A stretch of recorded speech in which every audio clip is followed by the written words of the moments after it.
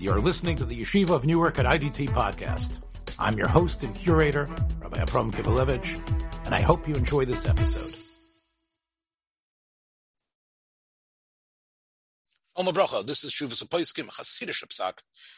This is a slightly edited recording of a shiur that was given that is very relevant to Hasidish Psak because the Rav Hasidish Apoiskim that our Magid Shiur, our presenter, Rav Manes Blumenfrucht, has spoken with, have been very adamant that Chalev Stam, besides the fact that it's Keneged Takonos Chazal, is also Bisman Hazeh a very big chash Treifus. And perhaps it's not all Chassidish Apoiskim, but definitely some, that especially the ones that Rav Manes has been speaking about. So Rav Manes is going to explore this issue about what could be the problems with Chalev Stam and in milk in general. I have to say that unlike many of the other recordings that we have on our platform, this one is not so well edited. There is going to be some noise. There's going to be some typical Zoom stuff going on, some typical people who didn't shut their microphones. And I apologize for that. It is a little bit longer than our usual, but I think if somebody is going to take the time to listen to it, I think they're going to get a tremendous amount of pleasure, understanding, and are going to be able to benefit from a brand new light in Klal Yisrael, a young Talmid Chacham who not only has an issue, but is also a person who is able to be mavaret al pi umka dedina with their cheretz, with avas atera. So I encourage you to listen through to the end. Take care. We have with us Rav Manes Blumenfrucht, who is a Talmud Vosik of Beis Medrash Gavoya, Lakewood, Shivas Brisk, Yerushalayim. He is the one of the meyastim of a yeshiva that maybe in history is going to be reckoned with, just like Rav Yosha Bear's kollel in Boston that was there for a number of years. People will talk in time further ahead of the great yeshiva of Yeshivas Gedei of Memphis with Rav Nota Greenblatt, being able to be yonik from the moyach, the leiv, the regesh, the seichel hayosher of Rav Nota. I know for Rav Nota Greenblatt himself, there's a gesund sein, that this yeshiva that was built around him was a tremendous hano, an oinig mamish. As a Memphis person that everybody knows, I was raised in Memphis and grew up in Rav Nota's house. Not only as a Talmid Chacham to the Mesifta of Talmidei Chachamim, but also as a Ben someone who was raised in such a way. Manes was willing to, again, at almost the last minute, to present for us.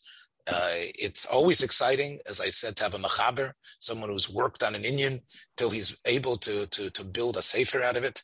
And this, of course, was a shaila that 25 years ago, the Welt was marish ilomus about this discovery.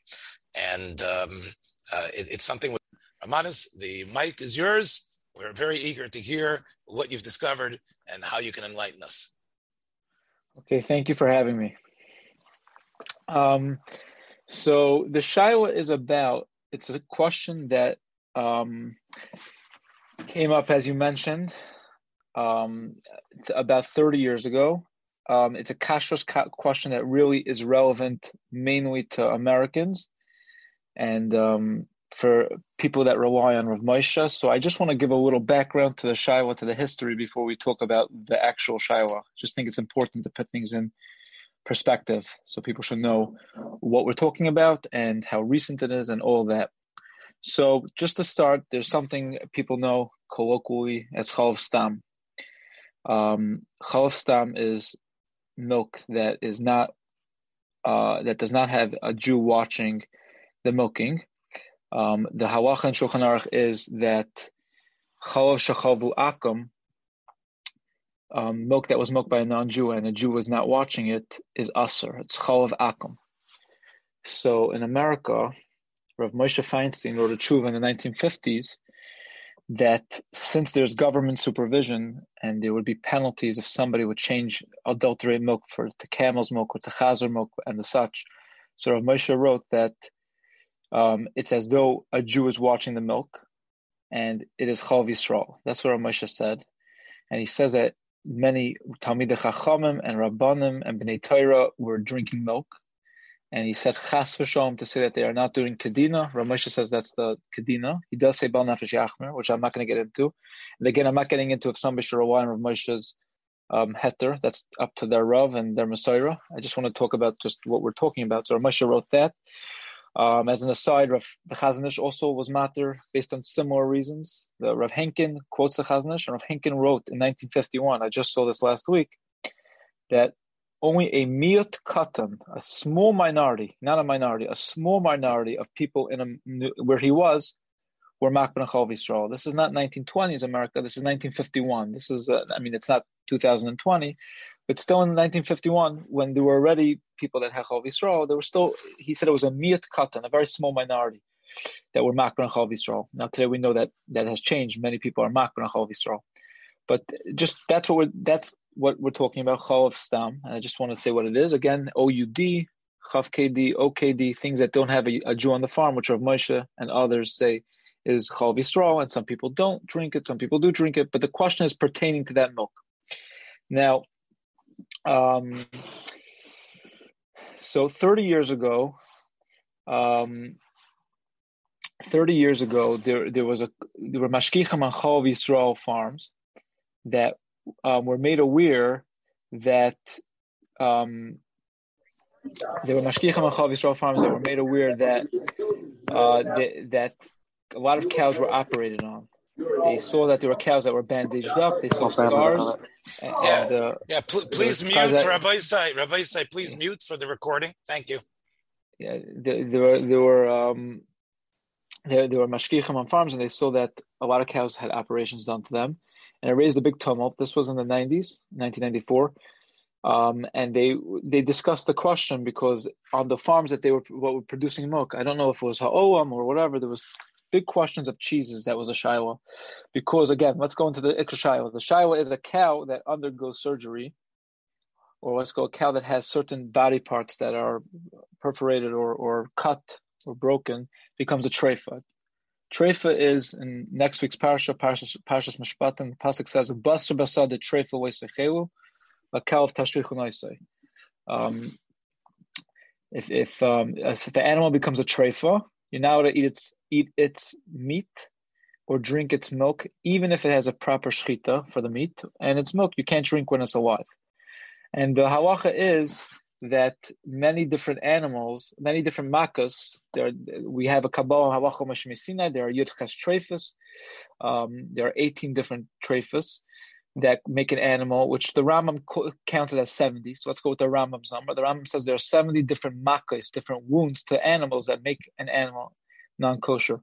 So that whenever an animal sustains one of those wounds, it becomes also to eat even after shechita, and its milk cannot be drunk. So the question was that these mashkichim on the Chalav Yisrael farms saw that the animals, a lot of the cows, a nice percentage, I should say, of cows had surgery done to them, which rendered them either treifas or suffix treifas.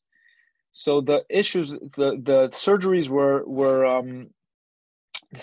were being done to the animals, to the cows, to correct their stomachs. And I just want to discuss what the shayla was about before we discuss. You know what? I'll tell you just the history. Basically, the Chalav Yisrael farms were aware of this shayla. They were made aware. The Rabbanim wrote tshuvas on the shayla, and they decided that they're going to institute cow removal. Chalav Yisrael claims that they're on top of their game here, and that they remove the cows. And even though at the time the Rabbanim who were dealing with the shayla tried to advance haterim for the milk and the cheese that was already produced, this is in 1994. Going forward, Chalav Yisrael says that an advantage of their milk is that they remove the cows. The issue remains for Chalev Stam because again, Rav Moshe said a Jew does not need to be on the farm. Cows that are operated on for this issue, which I will discuss in a minute, could stay in the herd. Their milk is 100% regular legal milk to be sold in the stores because they're cows and they heal. As long as there's no antibiotics, there's no problem of the milk going into the milk tank and being sent to the stores, to the shelves, and to your house. So the question is, why are we not? Why, or maybe we should be machmer that people should not drink Chalev Stam, even for those who are alive than Rav Moshe and Rav Henkin and Rav Chazanish. And I saw Rav Yaakov Kamenetsky also held Me'ikar Din like Rav Moshe, and Rav Yasher Bar Soloveitchik of Boston, and Rav Gustman. All those who say Chalev Stam was okay. But there's a new problem. Rav Moshe was already not alive 6 years when almost 8 years, 1994, 8 years after Rav Moshe was nifter. That's when the issue was discovered. So who says Rav Moshe ever said that you could drink Chalev Stam when there's a Treifa issue? So it's a second issue. Again, we're talking about people who eat Chalev Stam if they have to be concerned with a second issue of Treifas. So the Rabbanim at the time, many Rabbanim wrote, Rabbi J.D. Bleich, Rav Menashe Klein, some Rabbanim in Bar Park, Rav Chaim Cohn, that wrote that milk Chalev Stam should be asur even for those who are alive than Rav Moshe because of this new issue. So that's what I want to discuss, and that's what I want to discuss here today. So let's go back to what we're talking about. The mashgichim saw cows they were operating on. They were operating on to correct their abomazum. So a ruminant, a cow, we're talking about kosher animals have 4 stomachs. The stomachs are the keres, the besakoisis, the hemsis, and the keva. So we're going to talk about the 4th stomach, the keva. So the keva was the issue at hand with yes. So over here, I don't know if everybody can see on the screen, there's a picture of the keva. The keva is that number 2. Number 2 is the 4th stomach, and that it lies on the right side of a cow. That's the normal healthy cow. It lies on the right side of the cow towards the bottom, the 4th stomach. It's called the abomazum in English, the keva in the Mishnah and Treifas. The Mishnah says if the keva gets a hole, it's a treifa. So that was the issue here, because we are talking about a disease called left displaced abomazum. Cows sometimes have a disease that with the abomazum fills with air and gas, and it displaces to the left side of the cow. Right? You see it's on the right side here in the picture, number 2, but it could displace with gas. So the shiloh was a twofold shiloh. If you see in the picture, number 3, there's a cut in the wall of the animal. That is a question of another treifas. Shmuel says, and some learn it in the Mishnah, basar ha'chayfa esreva keres. The bus that covers the keres is a treifas when it gets cut. So when they cut the flank, they cut open the side of the animal. Like people get surgery, they cut open the stomach. And then they go inside the abdomen of the cow and they move the abomazum back. So number 3 was one treifas that the Rabbanim dealt with, and number 2 was the second one. Again, number 3 is the basar ha'chayfa esreva keres, the flank, and number 2 is the keva, the abomazum. So the normal method that is done, the 2 most common methods of surgery were right flank omentopexy. I'm not going to spend time on explaining the words here, but right flank omentopexy and left, and the toggle method we'll deal with today. The toggle method is the second picture here. This way, basically the cow has its abomazum displaced and it needs to be moved back. So with this method here that we see on the screen, by this picture, it says it's called toggle pins and a cannula. What they basically do here is they move in. They take a needle and they wrap it in like a straw. It's called a trocar and a cannula. Doctors would know what this is. The trocar and a cannula. It's like this. They stab it into the cow's stomach. Now they have this inside. They remove the needle, and now they have a tube going in, and they can put stuff in. So what they're doing is they put in that toggle right there that looks like a string with a toggle on the top, and then the string's outside the animal, and then they tie it to the belly of the cow. So those are the two common methods that the poskim dealt with. There were others, but that was the two main methods. And there's a big shaila of cutting the keres, the basar chayfes of the keres, and there's another question of the keva, if having a hole in the keva. So when the shaila came up,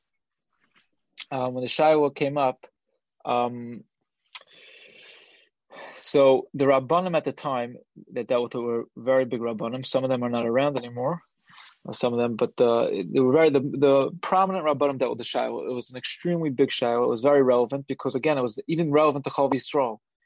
Somebody told me, a Rav told me from Flatbush that Ha'olam had hundreds of thousands of dollars of cheese that was at stake. And some Rabbanim took that into account. Again, I have some Meruba, and because of the Hefsem Meruba, they were mater based on different considerations because of the amount of cheese. So the main approach the Rabbanim took on the Shaila was they said, let's look and analyze the surgeries. Again, the surgeries are going in the abomasum of the cow and on the walls. Let's deal with the abomasum. Let's see if what the poskim say about it. So some Rabbanim took stringent stances on this, and they were only mater very b'diavad, very local and whatever. They were not mater going forward. The main oisrim, I would say, the machmirim on the surgeries that wrote tshuvas. Rav Chaim Cohen wrote a tshuva, and Rabbi Bleich's article, he takes a stringent stance on the surgeries. And then you had on the flip side of the coin, you had Rav Yisrael Belsky Zechron Avracha, who wrote a very long tshuva, two very long tshuvas, and it's in the Sefer Shulchan Alevi, where he tried to show that the surgeries don't make the cows treif, and there's no shayla. Again, if we can nip the shayla in the bud and say the cows aren't treif, then there's no problem with treifus, because the surgeries don't make them treif. Surgeries only make it treif if it touches the Yud Ches treifus of Chazal. And Rabbi Belsky wrote that it's not an issue for that. Rav Moshe Heinemann also wrote tshuva, a much shorter tshuva, but he also dealt with actually permitting it based on the surgery aspect of the shayla. And then there was also, there's an article from Rabbi Genek, which he really is just quoting Rabbi Belsky's tshuva be'ikr, but he says also, Rabbi Genek says that the surgeries shouldn't make a problem. He's quoting Rabbi Belsky. He wrote over there that he wrote it in conjunction with Rabbi Yisrael Belsky, Zechron Avracha. But those are what I would say. There are a lot of other tshuvas on the issue, but those are the main tshuvas. So this was the shayla. That was the question. Are the surgeries a problem? So the OU, Rabbi Genek wrote this article for the OU, and Rabbi Belsky wrote the tshuva, and they have been saying, I don't know till how recently, that one of the avenues of heterim that they rely on giving Chalev Stam, again, there's no mashkiach on the Chalev Stam farms to remove the cows. So one of the avenues of heter that they say is that there's cow removal. That there's that the surgeries don't make the cows treif. That was the OUs, I would say, the most, that's what they sent out. And then they also spoke a statistical thing, which I would like to discuss later, but they basically said that there are poskim that hold the surgeries don't make a treif, and one can't rely on them. So I just want to talk about this a little bit, because when I was a younger man, I still am a younger man, but when I was young, 5 years ago, when I was just starting out in Kaila, I started learning treifus. And I wanted to turn into this issue because I heard about the shayla. I heard that very many people were very upset about the heterim that were advanced here. And I know a lot of very chashuv people who told me that nobody should rely on the heterim, that the surgeries don't make a treif. I don't want to say names here, but very prominent, well-known people. And then since I've been looking into it, even more. Because it seems that a lot of the heterim on the surgeries are either based on some factual mistakes or based on very, very fringe opinions of poskim that nobody should rely on unless they have to. So there's a very strong attitude of Rabbanim. There's one of the Rabbanim in Lakewood is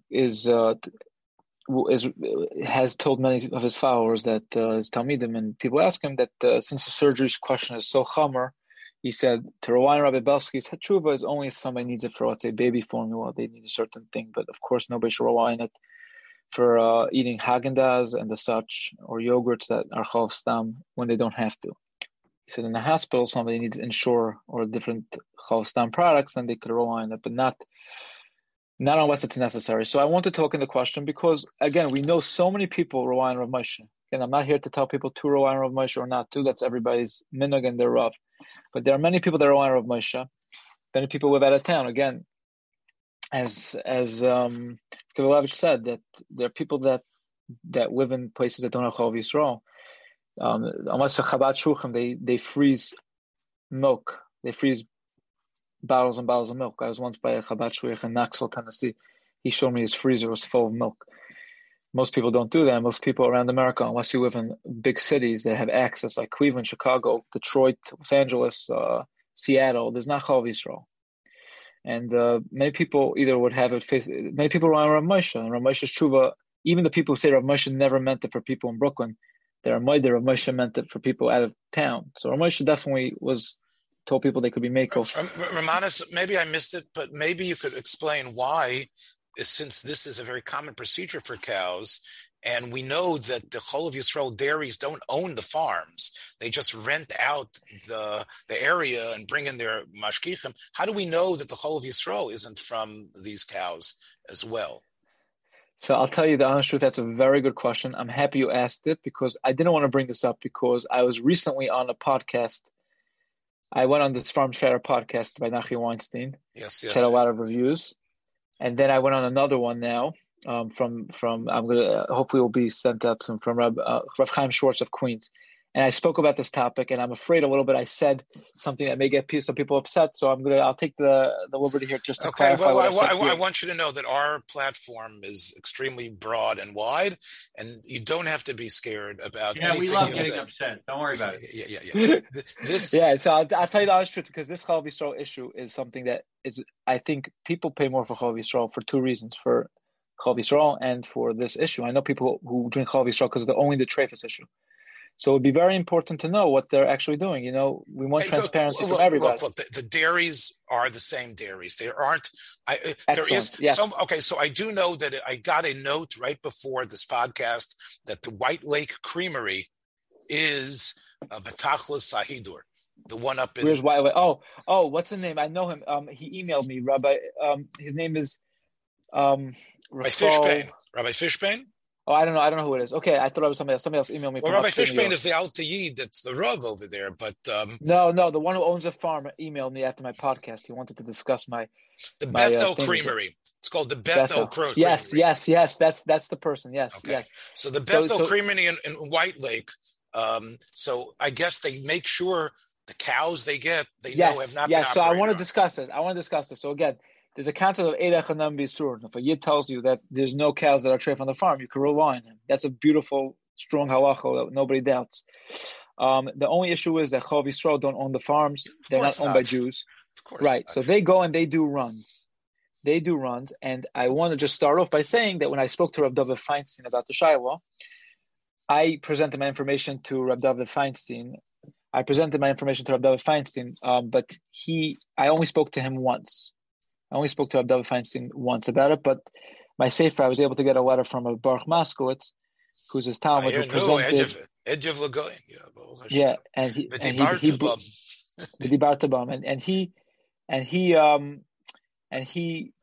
presented my information to Rav David, but Rav David had told me, he said he was very curt about the Shiur. He did not seem to enjoy being asked this question because he was asked it very much, and he felt people were trying to attack Chalev Stam. So when I asked him, he didn't know me, but I asked him, he said, Chalev Yisrael has the same issue.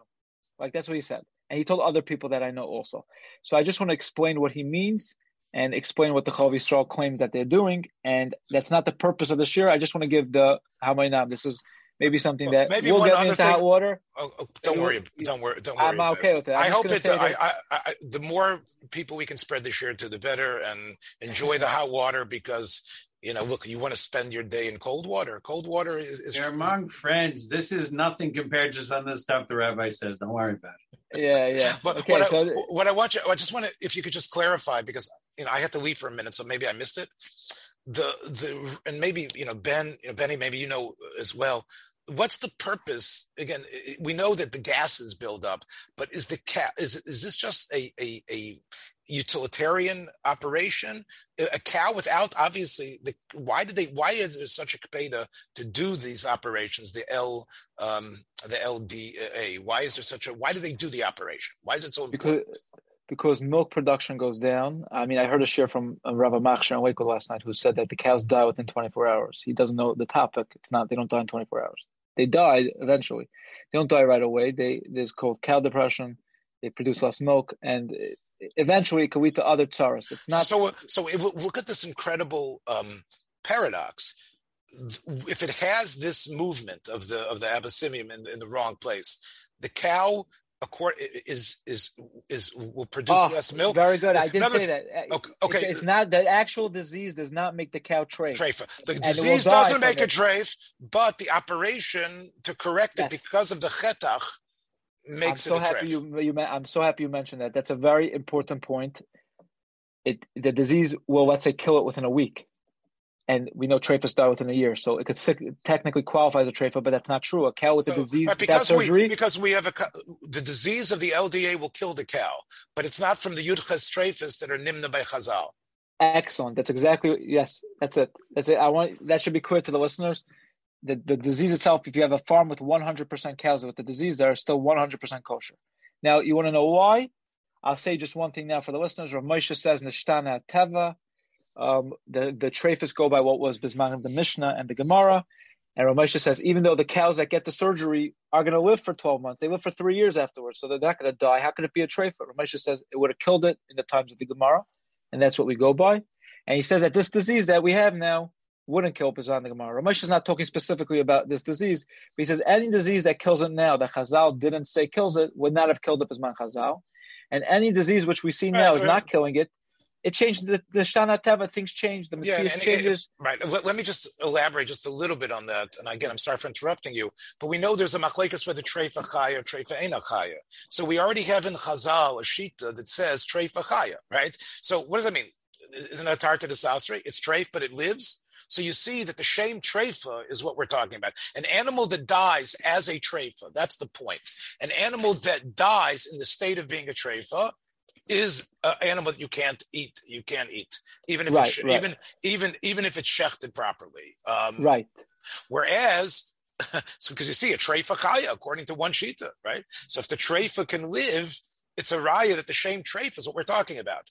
So here you have the paradox where you have something which isn't going to live because of another reason, but doesn't have the shame treifa. Does that help? Right. Yes. The treifa chaya actually, Taisa says there's even if you're treifa chaya, the animals eventually die. They're not healthy. But the point is for sure true.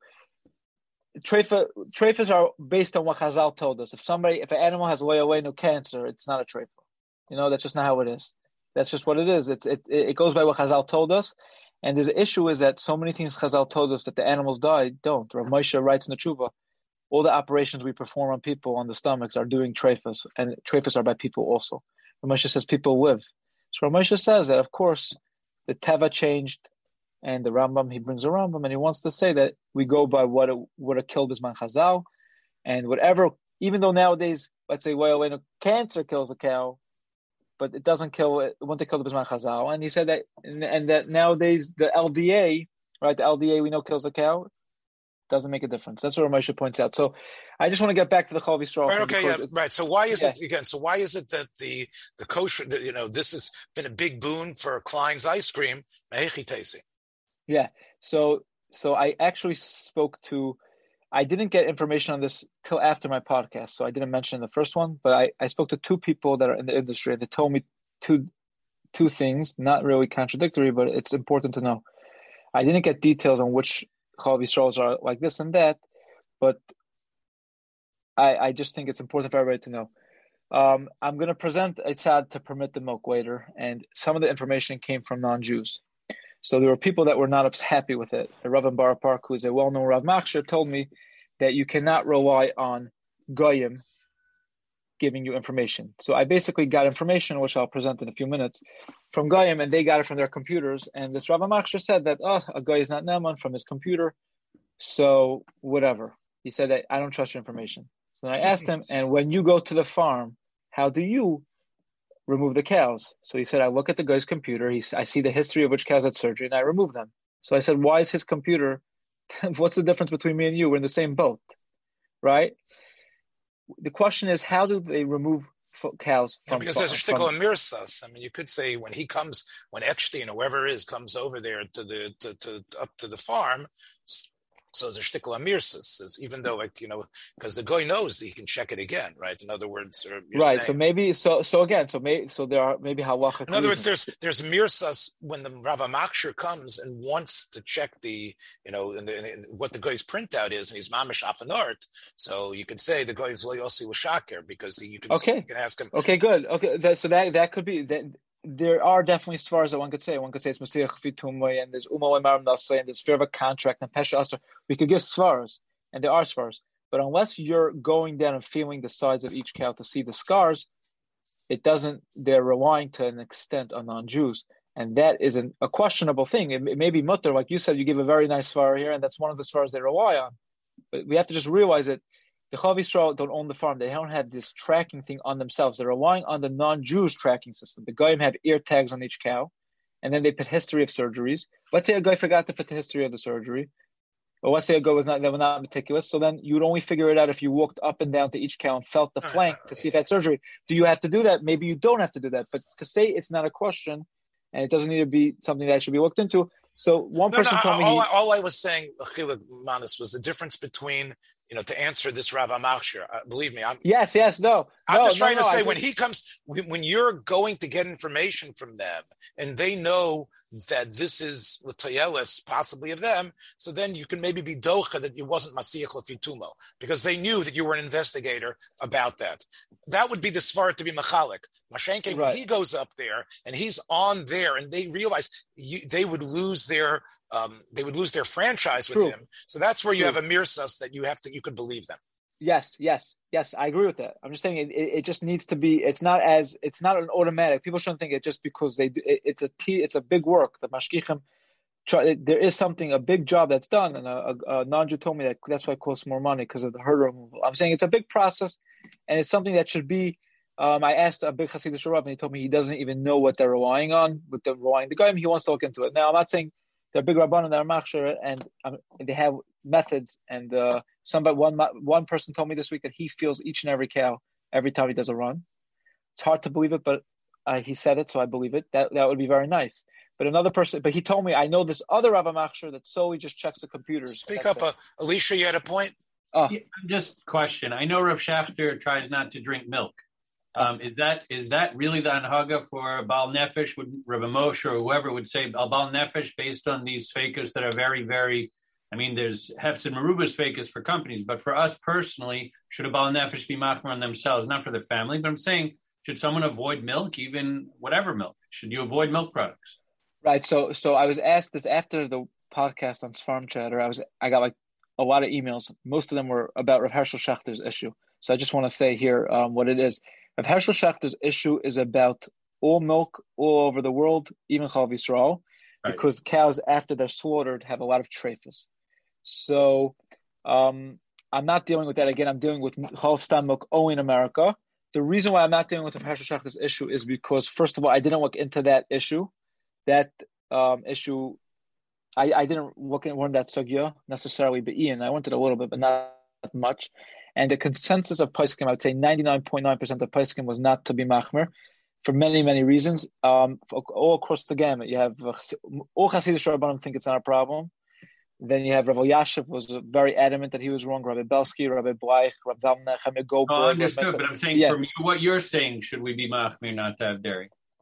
No, because no. So that's why I want to say. I want to explain why I think it's the Chalev Stam is mutter, even though the thing. So I'm going to go with that now. So Chalev Yisrael, they have cow removal. That's what the Rabbanim say. They're reliable people, and they have their svars. I'm just saying it's something that's interesting to think about. People should just know it's not as simple as it sounds. You still have to rely on non-Jews. They have to check the histories of the computer. Who says they entered it right? Right? Who says they entered it right? Maybe there are svaras, but it's still svaras. It's still something. They're not having a person there 24/7, and that's that issue. So I just want to discuss what I did for what I think is the correct approach to the Shiur. Because when it was negaya for me, the Shiur, after I went Treifus, so I wasn't feeling comfortable relying on the Haterim, especially baby formula. My son, it was negaya for my son's baby formula. So at the time, I was looking into the Shiur, and I came across a whole different angle to the Shiur, which my Sefer has one part of it, and I just think it's what's relevant to Lamaisa. Again, if you have a cow in front of you that underwent surgery, that's the machlokes. Rabbi Belsky said would be okay, and let's say Rav Chaim Cohen says it's not okay, or Rav Mendel Zilber says it's not okay, right? That would be if we're dealing with a cow in your backyard. But we're dealing with American milk. People have to realize how American milk works. It doesn't work the way people think it is, that it just goes from a farm to people's houses. And I just want to explain something that before I do this, the whole premise of the Shiur. We're talking about the left displaced abomasum. Now, the disease doesn't happen by chance. If you look in the literature and the medical books and speaking with veterinarians, professors, and farmers, it happens in more than 90% of the time at one stage of the cow, so cow's life. It happens by transition stage cows that are going from giving milk, from not giving milk, right? They're dry, to giving milk. Cow gives birth, starts lactating. Now, when it gives birth, it needs to eat more food to keep up with the cow to be able to produce milk. So there's a tremendous stress on the cow, and it causes a lot of health issues. This is just what this is the facts. So they're transition stage cows transitioning from not giving milk to giving milk. So they start easing it into food, and then it gives birth, and then they try to bring up its calorie intake slowly. Those transition days, which are before birth and after birth, those 60 days are when a cow is misukken, some liable to get this disease. So the farmers are very meticulous at that point to carefully take care of the cows, not to give them stress, to feed them special things, to make sure they're being milked properly, whatever it is. That's what they do. So through my research, I was contacting farms. I was able to contact over 350 farms. And what was coming out was clear was that there was an assumption made by Rabbanim here that does not seem to be necessarily accurate across America. So when the Shiur came up, Rabbanim were on Chalev Stam farms. They saw what was going on there, and they said that we see there are treifas. Now the question is, even if a cow is treif, the Ramah says, it's based on halacha bittul, if you have 60 cows that are kosher against the one treif cow, so then it's kosher, right? If the milk tank is filled with 60 kosher cow's milk and one treif cow's milk, the milk is kosher. It's batal b'shishim. It's nullified. So what happened here? Why didn't the Chalev Stam farms permit the milk in 1994 based on this? So the answer is that it was much higher than shishim. It was higher than 1 in 60. 1 in 60 is 1.6%. They had higher numbers. They had 3%, 4%, 5% of cows that had operations on them. And because of that, they had to permit it. The way to permit it was only through talking about the surgeries. They were not dealing with if the cow's milk that was treif was maybe batal b'shishim. Now, coming back to our Shiur in America, if you want to ask for milk in America, you have to make a few assumptions. The main one, which is a very big pella and it would be a very big stretch to say it, is to assume every farm in America has above 1.6%. And every farm in America, when they have sick cows, do surgery because, again, the disease doesn't make the cow treif.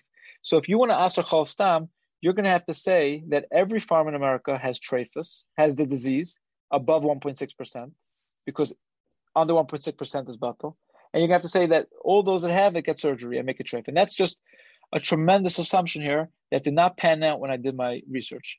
And I just want to say what I saw. I got a lot of responses, and I got so much different information. There were farms that told me they had high percentage, they had 4 to 5%, but they said that they were financially well off, and they sold the cows. They never even dealt with surgery. He said surgery's a pain in the neck. I have to call a vet. I'd rather invest in a new, when you lease a car, you don't want to be busy with repairs of the transmission and the brakes. You just release the car. So there were farms that just sold the cows, no problem at all. Then there were farms that when I had very big sorrows because one of them told me recently, he said President Trump's tariffs on Canada with the dairy. I don't know if people were following that, but I was at the time.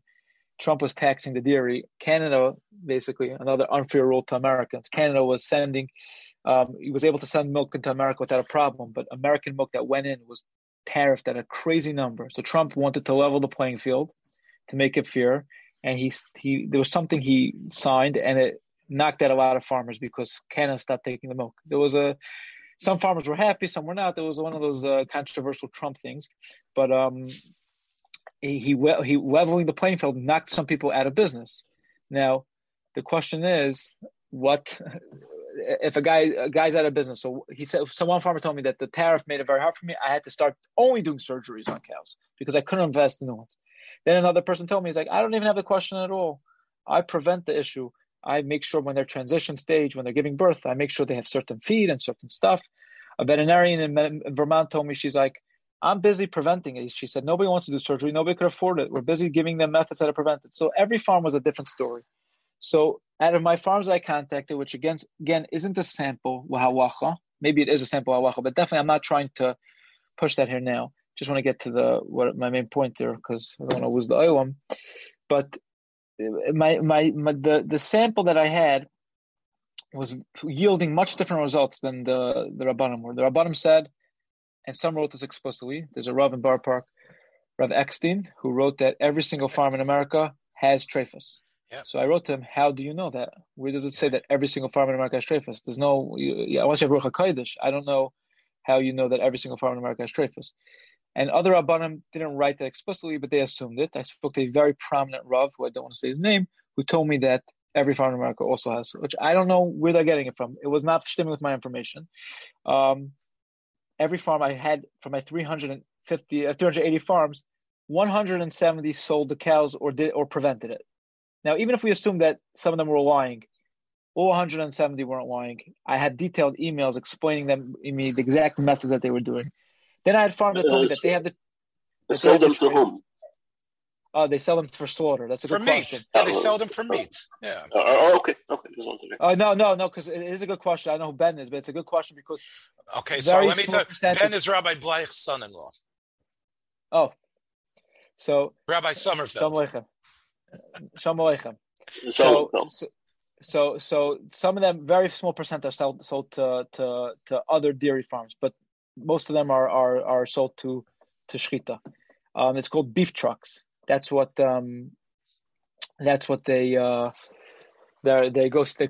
beef cows. Somebody told me they're called 911 cows. They're put onto a truck and shipped straight to the thing. Sometimes they even do surgery so the cows should stay alive till they get slaughtered, actually. But many of them are sold to shchita, and a lot of them have preventative methods. I spoke to a few professors who told me that the method, they were explaining to me the different methods. I could say they have TMR, certain TMR rations, and they're busy with special corrals, and they milk the cows 3 times instead of 4 times, 3 times instead of twice to make sure that they relieve the milk and they have less stress, because the stress is one of the issues of this thing that causes the disease. And then there was another person who was a very interesting point. I'm not going to say his name, from Cornell University. He told me he was actually busy with the Rabbanim on the Shiur in the 90s, and he was busy with in Eretz Yisrael. They actually asked him to come down once to supervise something about this issue. He told me another point, which is very relevant for the Shiur, and I'm going to explain all this in 1 second, why this affects halacha, in my opinion. He told me that large farms in America,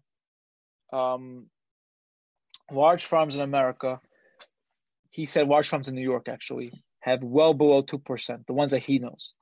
So he told me, and then I was trying to corroborate that. So there seems to be large farms they're very well financially off, and they have amazing systems. There's something called boluses. They put like a tracker in the body, and it tracks the temperature, and then they could see when anything's off. There's like the large farms have nutritionists. They have people that are being mefakeach to make sure that the cows don't get sick. So that's another thing that was, and I could say I contacted out of my 380 farms, 60 of them were large. Most of them had a very low percentage of the disease, according to what they told me. And they explained to me their methods. I had very long, detailed emails explaining to me what they do. Some of them did have Treifus. I have a farm that was, I know, North Dakota that had 5,000 cows. He told me he does a toggle method. He had 1.8%. He sent me his records, which is above Shishim. And then it was all a different mix. Now, that's what I'm trying to say. To assume Isser here, we have to assume that everything is the same. All farms have above Shishim, and all farms do surgery. Once one of those fall out, the whole table falls down. If you say farms have above Shishim, they have 6% of the disease, but they don't do surgery, so then it's good to go. The surgery is not treif. If you say farms have, they don't do surgery, right? And if you say farms don't do surgery at all, if you say that they have surgery cows, but they have under 1.6%, so it's Batal B'Shishim. So that's what I want to say. There are a lot of farms that have these. There are a lot of farms that have different approaches. My friend, I just became friendly, I should say, with a mashgiach in the Massachusetts area, and he told me he's been on 3 farms in the last couple of months that do not do surgery at all. He said he does the cow removal, he does with the whatever. He's the chavzor. He said he didn't have to do any cow removal. He said because they do the roll, which means they just roll the cow on its back and they roll the abomasum back into place. It's not important for here. I don't know why they do it. It seems to have a 15%. According to everybody I spoke to, it's a very not successful approach to dealing with it. But I guess I'm saying in Brooklyn, I don't know what it is. He said that those 3 farms either got rid of the cows or did the roll and tuck, which means they just rolled it and got it back into place. So he said they weren't even doing surgery. So I just corroborated that with that. And then somebody emailed me today from the Star K. Today he heard my podcast and he said that he just got information from another farm that he knows on, that he works on, that they only sell cows and they've always been selling cows. So just the point is that ein derech achas ba'aretz. Kedei lesser to aser the milk, you have to say derech achas ba'aretz. And I'm just being the cynic here. I'm being skeptical. I'm just saying not everything's the same. Every farmer has different reasons. Every farmer has different cheshbonos. Some farmers think that they should invest $300 in the cow. And other farmers are like, why would I put money into an old cow? The cows that usually get the disease, I should point out, are older lactating cows. Usually it increases by age. Cows usually live to 5. They start giving milk at 2. That means they have 3 cycles of lactating. Usually happens in the 2nd or the 3rd. The reports I've seen say 2nd is more than double the 1st and the 3rd is more than double the 2nd or something like that. So the older cows, meaning why would they invest in the surgery? The cow's going out anyways. The 5 they die or 5 they're sold. So they sell the cow. That's a very shchiach. The thing people have told me for years. A professor in Utah told me that 25% of the farms he's been on 25% of the farms in Utah. Nobody's done any. Would you say there's a chazaka more likely that there's nothing wrong with the cows? I mean, why aren't we just relying that most cows are not a problem? So I'll tell you why. That's a very good question. So the problem here is that the Rabbanim addressed this in the Shiur. If we would be talking about every barrel of milk would come from one cow, so then you could say, let's say, called the parsh, meruba parsh. But the milk on a farm gets mixed into a tank.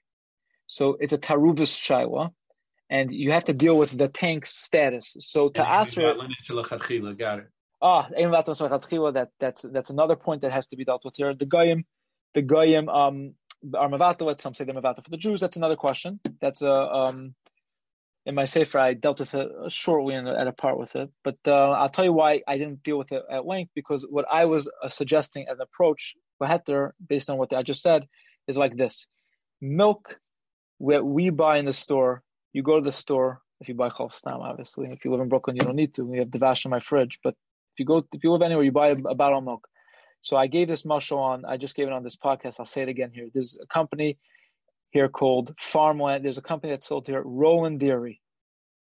They don't have farms. It's a guy in Long Island. He pays to package milk under their own name. Target doesn't really have plants. They run they do, I think, a private run, and they put their own labels on. I actually went onto the milk's website. I could do a private label if I pay enough money. I could put my picture on it. They just, whatever, they process the milk and then whatever you want to label it with. So this Roland Dairy gets their milk from a place, Clover Farms. Clover Farms is in Pennsylvania. The last I checked, they had 170 farmers in Pennsylvania and New York, Western New York, that were supplying to it. And I tried contacting them to find out where they get their milk from, and they didn't even answer my email. Now, I did this with a few places. Another one is, let's just go Guida's milk. It's in the stores also. I've seen it.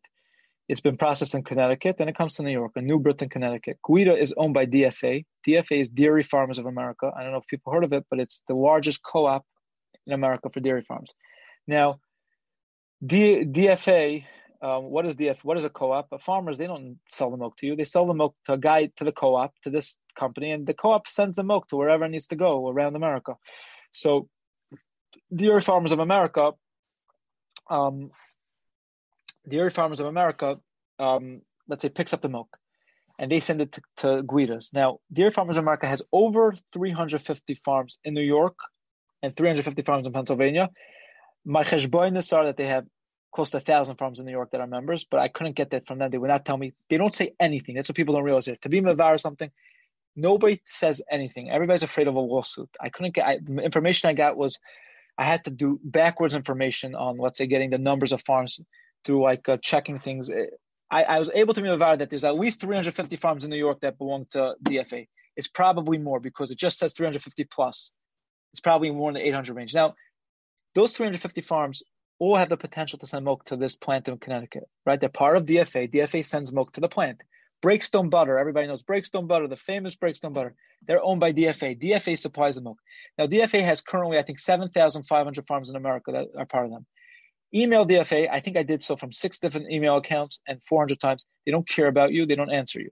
Now, DFA, I was matzliach from my 380 farms to contact about 15 farms across America that are part of DFA. Now, from those 15 farms, I think 5 were Treif Gomer and 10 were Kasher Gomer. Now, where's my Breakstone Butter coming from? Do I know? I have no idea. You call Breakstone, they won't even answer your email. They won't tell you where the butter came from, which farm. So the question is, why would I? What am I misupping now? The milk in my Breakstone Butter came from those 10 farms. Now I'm just saying 10 because I only know 15 DFA farms. My butter could come from the 10 kosher farms or from the 5 Treif farms. So we're dealing here with, let's deal with something I forgot to mention. I always forget to mention this. The Isser here at most, everybody agrees except for Amnasha Klein in the Tshuva, which nobody agrees with what he said. Everybody agrees the Shiur in our case is a Shiur of an Isser D'Rabbanan, because on every farm the milk is Batal B'Shishim. Yeah. Batal B'Roiv. There's for sure 51% kosher milk. If any farm has 51% of cows with surgery in it, they go out of business. They would be closed. They'll be closed, yeah. A guy told me when it's up to 10%, then they shut down already. Then they can't handle their cows. Right. So the milk is at most an Isser D'Rabbanan. Let's just explain because it's min b'minoi, so there is no tam. So in other words, just for the people who aren't as familiar as you, Manes, that because it's milk and milk, so therefore it's min b'minoi. So roiv midaraisa, if you have rov of the kosher milk, would be fine. The Rabbanan are machmir that we treat min b'mino like a noisein tam, that it has to be 60 times more. Yes. So that itself is only a chumrah the Rabbanan in kashrus. So right, exactly. It's a chumrah. So we need if a farm has 10% of cows that are operated on in its tank, so the milk is treif, but only midrabanan, even though the treif of milk is l'chayra asr midaraisa, but it's bato in the tank by the 90 in the other 90%. But you still can't drink it midrabanan because we need it to be under 1.6%. Again, for deraisa, under 50% is kosher. The rabbanan has to be under 1.6%. So we're talking about the isser derabanan. Now it's not a vaday isser. The threshold by the rabbanans is higher. It has to be a vaday isser. How could anybody tell me that the Breakstone Butter I have is a vaday isser? Maybe it came from those 10 farms. Yeah. So it's a suffix derabanan. That's what my approach in the sefer is, that since milk is not traceable, which somebody's been arguing with me. Basically, you're doing suffix Rabbanan Lakula. I mean, that's suffix Rabbanan Lakula. Yes, suffix Rabbanan Lakula. Now, I just want to say one point on that. So my sefer's heter is, so the first half of my sefer is dealing with the surgeries, because at one point I was trying to put out a sefer to tell people to start being machmer on this, because they should know that it's a chamer de kashaywa and that terim are not as simple as they sound. So that's the surgery part. That's the first 175 pages. But the second half of the sefer is on this metzias, which I think the cows are, even if you assume they're 100% treif, which in my opinion they are. I'm not arguing about Belsky, I'm just saying my opinion from the sugya. I still think the milk is 100% kosher because it's other considerations that should be taken into account. And the question just remains, and I just want to say this because I've been getting a little pushback, good pushback that I like on this. I wrote the last chapter about buying milk, meaning if you hold Chalev Stam is the same as Chalev Yisrael from Chalev Akav, meaning if you eat Chalev Stam, you don't care about Chalev Yisrael, you think it's the same. Let's just assume for that person, Joe. Now, should he be buying Chalev Yisrael, which definitely removed the cows, versus Chalev Stam, which I'm telling you is only without suffix? So I wrote in the back why I think it's not a problem. They're the same kosher. A suffix to Rabbanan L'Kula means it's 100% kosher, as though as a vaday heter. That's why I wrote the last chapter, the last semen of my lechatchila. Yeah, that's what the last chelik of my sefer, Simon Chaf is about that. But what people are saying, I got this from a few rabbanim, a Rav in Lakewood I spoke to Motzei Shabbos, and the Rav in Chicago on the CRC, and one of my good friends, Rav Yerachmiel Falk from BMG. He's a very big Talmid Chacham, and he's been helping me throughout this whole thing. A lot of advice and different stuff. So he's been telling me from the first time he spoke to me, he says your sefer should be saying that he told me this 18 months ago. Your sefer should be saying that it should be mutter. It's called the Parish Meruba Parish. I don't want to get into that here, but he thinks it should be even more mutter, and that it's for sure mutter to buy it in the store when you're dealing with the Shiloh. He says basically the Rabbanim are upset at me that based on my Metzias, it should be even more. It should be more pasha, even more mutter mitzad the Treif Shiloh, that you should say called the Parish. I have questions on that, but I think for sure, and that's what I presented in my sefer. I hinted to their approach in my sefer because people were already telling it to me then, and I heard about it, so I was meramis to it. But my sefer's basic approach. Let's just explain again why it's called a parish. No, look, for people to understand, because once it's been delivered to the store, so now even though you're going to the store to get it, but the guy who owns that store has been lokeach it, right? So therefore, in other words, you are saying suffix. So suffix the Rabbanan is 50-50, suffix the Rabbanan L'Kula, so people could say, wait, but you're saying you have the rove as well, because you're going to the store. The guy who owns the store has already taken it from the rove, and therefore it's been pirish from the rove, right? And that's why you're saying. That's exactly. So the reason why I didn't push this in is because I just want to point out that I have a sample of 380 farms. When I did my survey, there were 40,000 farms in America. Now there's about 30,000. There's still 29,000 farms that I didn't have information from. So to say called the parish, you have to assume that the majority are permitted, because called the parish, we say whatever separated is from the majority. Now, how could I say that that's the majority? So that's what my reservation was. But people have been telling me that since we don't know the other farms' information, we could assume they're becheskes kashrus, especially now that there are other approaches how to do this with this thing. That's what the Rabbanim tell me. I don't want to deal with this thing, but the Rabbanim had told me that if you drink milk and you don't care about Rav Hershel Schachter's issue, so then that heter, whatever heter you use for Rav Hershel Schachter's issue, could be applied 100% to this issue based on my metzias and make it lechatchila. So that's just another point that I would like to actually develop in hopefully my Madura Shnia of the Sefer, called the Parish. But that's basically what I think the thing is. And again, Chalev Stam, everybody should do what they do. Some people argue on Rav Moshe. That's not what I'm doing here. Everybody should continue their Messiah. I'm not telling people to be make on Chalev Stam, which Rav Moshe held as Chalev Yisrael. I'm not coming to tell people that they should start eating Chalev Stam. But it's just that the people, there are a lot of Rabbanim that have been saying, and there's like a well-known Rav in Flatbush that have been saying for a very long time that everybody's eating Chalev Stam is eating treifus. And it's very relevant because even if you don't eat Chalev Stam, you eat Chalev Yisrael. Baby formula is a big shayla, and people eat dairy equipment. Dairy equipment is only mutter if it's only Chalev Stam. But if dairy equipment is treif, you can't eat something cooked in a treif pot. So the shayla is very relevant, and people don't realize how relevant it is. And when I was going to the Rabbanim and telling them, and they said, it's usher, and I said, what do you do with baby formula? They were blown away. They were gassed. Whoa, wow, that's a good question. Baby formula, people were machmer because of the shayla, but the Hamoin Am doesn't know. I know somebody who's a very big Talmid Chacham who was machber not to eat Chalev Stam because of the treif issue, and he was giving his kid Enfamil. And I said, what are you relying on? This was before. So he's like, I didn't think about it. That's what he told me. He's like, I never thought about it. I never realized I was giving him this thing. So at that point, when I thought it was usher, I contacted Similac and I figured out that it's Batal B'Shishim. If you say Chanan, I figured out a whole complicated statistic. I have it. I didn't print it because it's assuming the milk is treif. You could still say formula is okay. And I don't want to print that because I think the milk is 100% kosher from the treif aspect. Even according to those days, they don't have to be machmir according to that. Yeah. I mean, yes. If you eat Chalev Stam, what I'm trying to say is that it's not a problem of Chalev Treifa. If you only Chalev Stam, you shouldn't be touching Chalev Stam anyways. Maybe you shouldn't even be touching OUDE or formula. That's up to the person's Rav.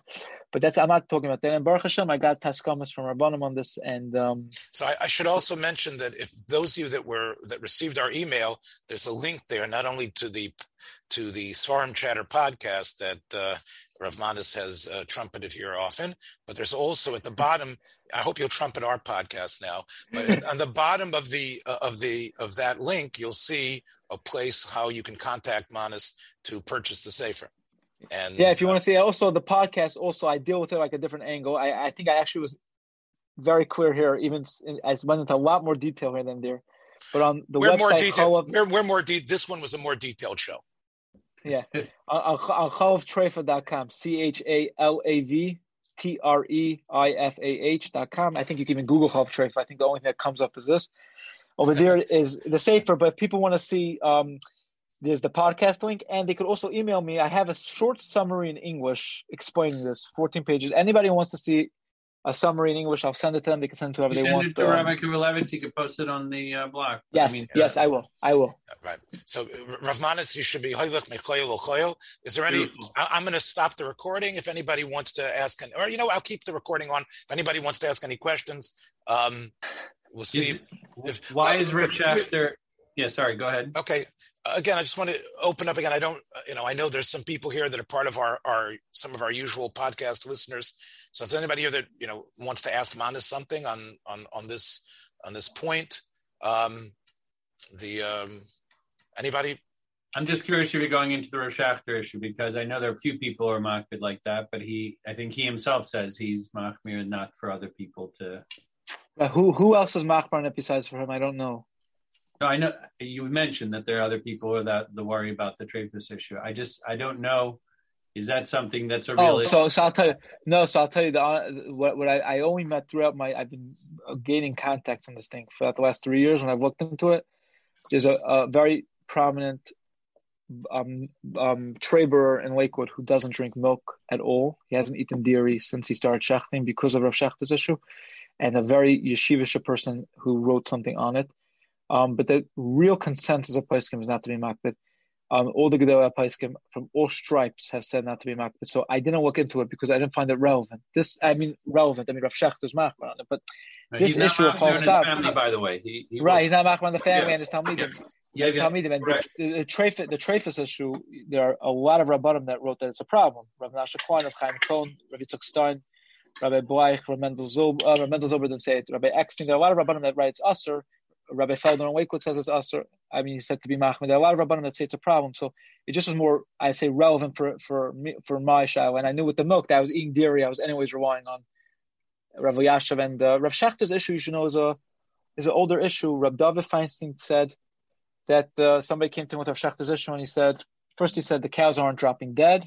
So then he used it as a right against Rav Schachter.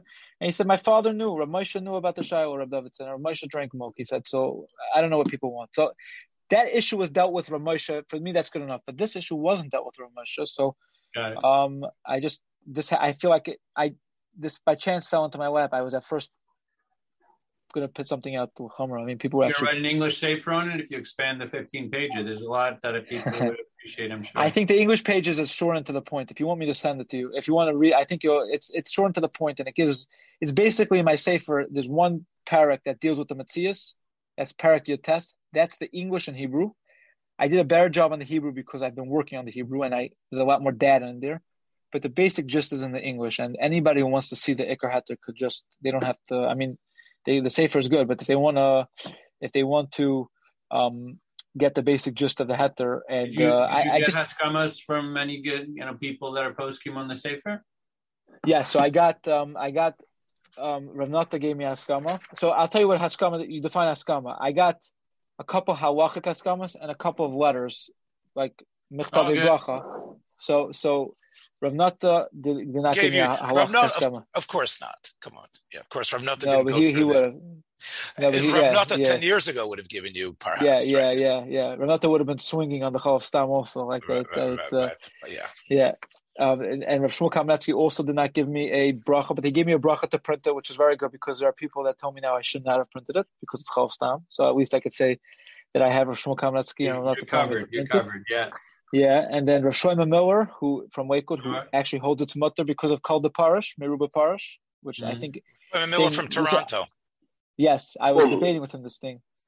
Rav Shlomo Miller told me he agrees, and he's been saying it's mutter. He just didn't give me Alach Kaskama. I don't know why. I actually don't know why, but it's not for now. Rab Reuven Feinstein gave me a Halach Kaskama, and Rab Shmuel First from Chicago gave me a Halach Kaskama, and Rabbi Forsheimer wrote that even though he didn't look at the Sefer 35 years ago, a lot of poskim were materit, and the Vadei Kashrus go based on it. So it sounds like he's leaning towards Heter. So that was that. And then I have from Rabbi Brudny and Rav Kalman Epstein. I went by Rav Brudny, so he gave me a letter of the Bracha, but Rav Kalman Epstein was very helpful throughout this whole thing. He's not my Rebbe, but I got in contact with him, provided me a lot of eitzes and stuff for Shar Torah. He was very helpful. Interessant. And Rav, I'm sorry? No, I'm saying, man redt von a glatte Kopf, man redt von the enge von the glatster Kopf in the world is Kalman Epstein. Kalman Epstein is one of the straightest thinkers in learning that I've ever met, so, including Rav Nota. Yeah. He Rav Kalman told me something very, when one of the Rabbanim, there's a well-known Rav in Flatbush who told me, he said that you can't rely on your information because I got it. It was just emails, and it's not a letter from the company. That's what this person told me. So at first, I have all my svaras why it shouldn't be. You could use svaras. It was Masech Fituma. I didn't tell them I was asking that it's for halachic reasons. I just wanted that. I said I was doing a study for research for school, and all the svaras, Pesha Aser, all the svaras. So when I called Rav Kalman to tell him, he said, "I don't understand." He said, "They're based also on their discussions with Goyim." He said so. Either you have it, you can't have it both ways. The Shach says that Goyim are either not Neman, Lahachman, Lahakol. So you can't suddenly believe them when they say Isser, and then suddenly say they're not believe when they say Heter. It was just a very glatta way out of this thing. I was very zoned into my Pesha Us as far as, and he was just telling me, he's like, so if you're wrong, so then they're wrong too. He's like, you're in the same boat. You sink the boat, right. They're with you on the boat. Right. And besides for that, so I have emails from professors. And I have people telling me, I have emails from their stationery, from their edu website, their stuff, and I have emails back and forth with them and different stuff. It should be the same weight.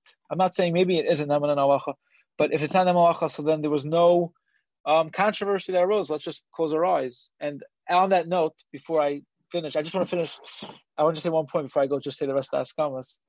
I said this, and I believe this very strongly, that people who are eating Chalev Stam, and people don't want to hear this, but I'm going to say it anyways because it's the fact. If you ate Chalev Stam your whole life, you had an advantage, because in 1994, I think my heter applied too, because even if you want to say they were doing surgery more then and the numbers were higher then, we don't know. Nobody knows. It's a suffix. Nobody knew Bevadei every farm at Treif. And there were much more farms and it was much harder to trace. Do you have the sense that was so? What? That the surgeries were more common then? Do you have the sense that was so? I have some sense. I have some speculation. I spoke to somebody then. He said he does not know at all. He would guess so, but he said I found reports from the 90s that people were saying already that they were doing preventive measures in the 90s. 1997 already they were doing it. So, and it doesn't look like it was a chiddush. It was look like that they realized it. So yeah. So no, it could be. I think. Do I believe? I would believe that it was more common. But to say every farm had it, I don't know. And Chalev Yisrael at one point was a. I would think the vets are probably the people to ask right now. I'm sorry? I can't hear. I would think the veterinarians would probably have a better sense of how common it was. Right. So I asked somebody who wrote a report on it, and he told me, he said he would guess so. He said, but he has no. But he doesn't have any firm numbers. Yeah, he has no firm numbers. He said that he even told me that his numbers were coming from a vet that did surgery. He said there were vets then that were working with nutritionists in general on general issues. So he said he doesn't know. He said he would guess yes. And one vet told me she used to do 30 surgeries a month, and now she does one. So she was obviously doing less now. But I don't know that Manes says a shtickle nogea to vets because my daughter is like in this parsha very much. There's so much veterinarian literature. I mean, nobody's reading it except the vets, and all you got to know is how to track it down. I get magazines every week, from these veterinarian Sachen, and they talk about everything that they do, every little Zach they do. So what I'm saying, is it possible that just like medicine is going away from surgery and more proactive, preventative, is that true in the veterinary circles, and that might be part of the reason why these surgeries are less? So I definitely think so. People told me that they're working on preventative measures more recently, but the concept didn't start now. The concept's already in the literature from the 90s. Now, how common it was, I don't know. It was probably less common. So, Manes, I think the point you wanted to say that the real bomb was that you were probably better off, again, I'll say it, you were probably better off eating Chalev Stam than eating Chalev Yisrael because of the amount of dairies and all the heterim you came up with. The Chalev Yisrael stuff from Echves, Mahadran, or wherever it was that was making it, J&J and Klein's, you were probably better off eating Chalev Stam at that case. Yes, and I told it to a Rav, a very, very big Rav who does not eat Chalev Stam, and he said, "You're 100% correct." And I've been saying this since it came up. So that was my validation. And I mean, whatever. I don't know. I think it's partial that we'll never know. Nobody will ever know that it was. And I think Baruch Hashem, we should be dancing in the streets that Klal Yisrael wasn't Nechshon and Treif since then and now, right? If a person would be very happy to hear that. Right, which is a lot of, if you read Rav Belsky's Shuvas, a lot of the Netiya that Rav Belsky had, and I know you could be chaylik on a lot of his mahalach is built on Vusas Gevein Klal Yisrael, Vusa Migatian. He was very against coming up with a chidush that now Lemafreya made everybody drink copepods. Being overread. So I don't know. I'm not going to accuse Rav Belsky of having this negias, and that's going to be his default mode. But I think that Rav Belsky in his Olam Emes and his Lichtig Gan Eden is very, very tzufriden that you have been Hitztiko as that. Rabbi Sommerfeld, you might have another. You might have another thought on this. I can't hear. Rabbi Sommerfeld, I just can't hear him on the. No, my reception's just not good here. Oh, okay. And then just the only thing is that so then I got also just an important thing. So I got my Rosh Hashiva of Mati Yafin. From the Vardik and Flatbush. He gave me that's another there's another connection between us. I was in the Beis Yosef Kollel for a number of years, and we were in Borough. And Rabbi Sommerfeld also was a very big Bakanta. He's a Navardiker. So we're all Navardikers. The whole world is Navardikers, even if they don't know it. But go ahead. I don't wear Madrigas Adam. That's the thing. I don't.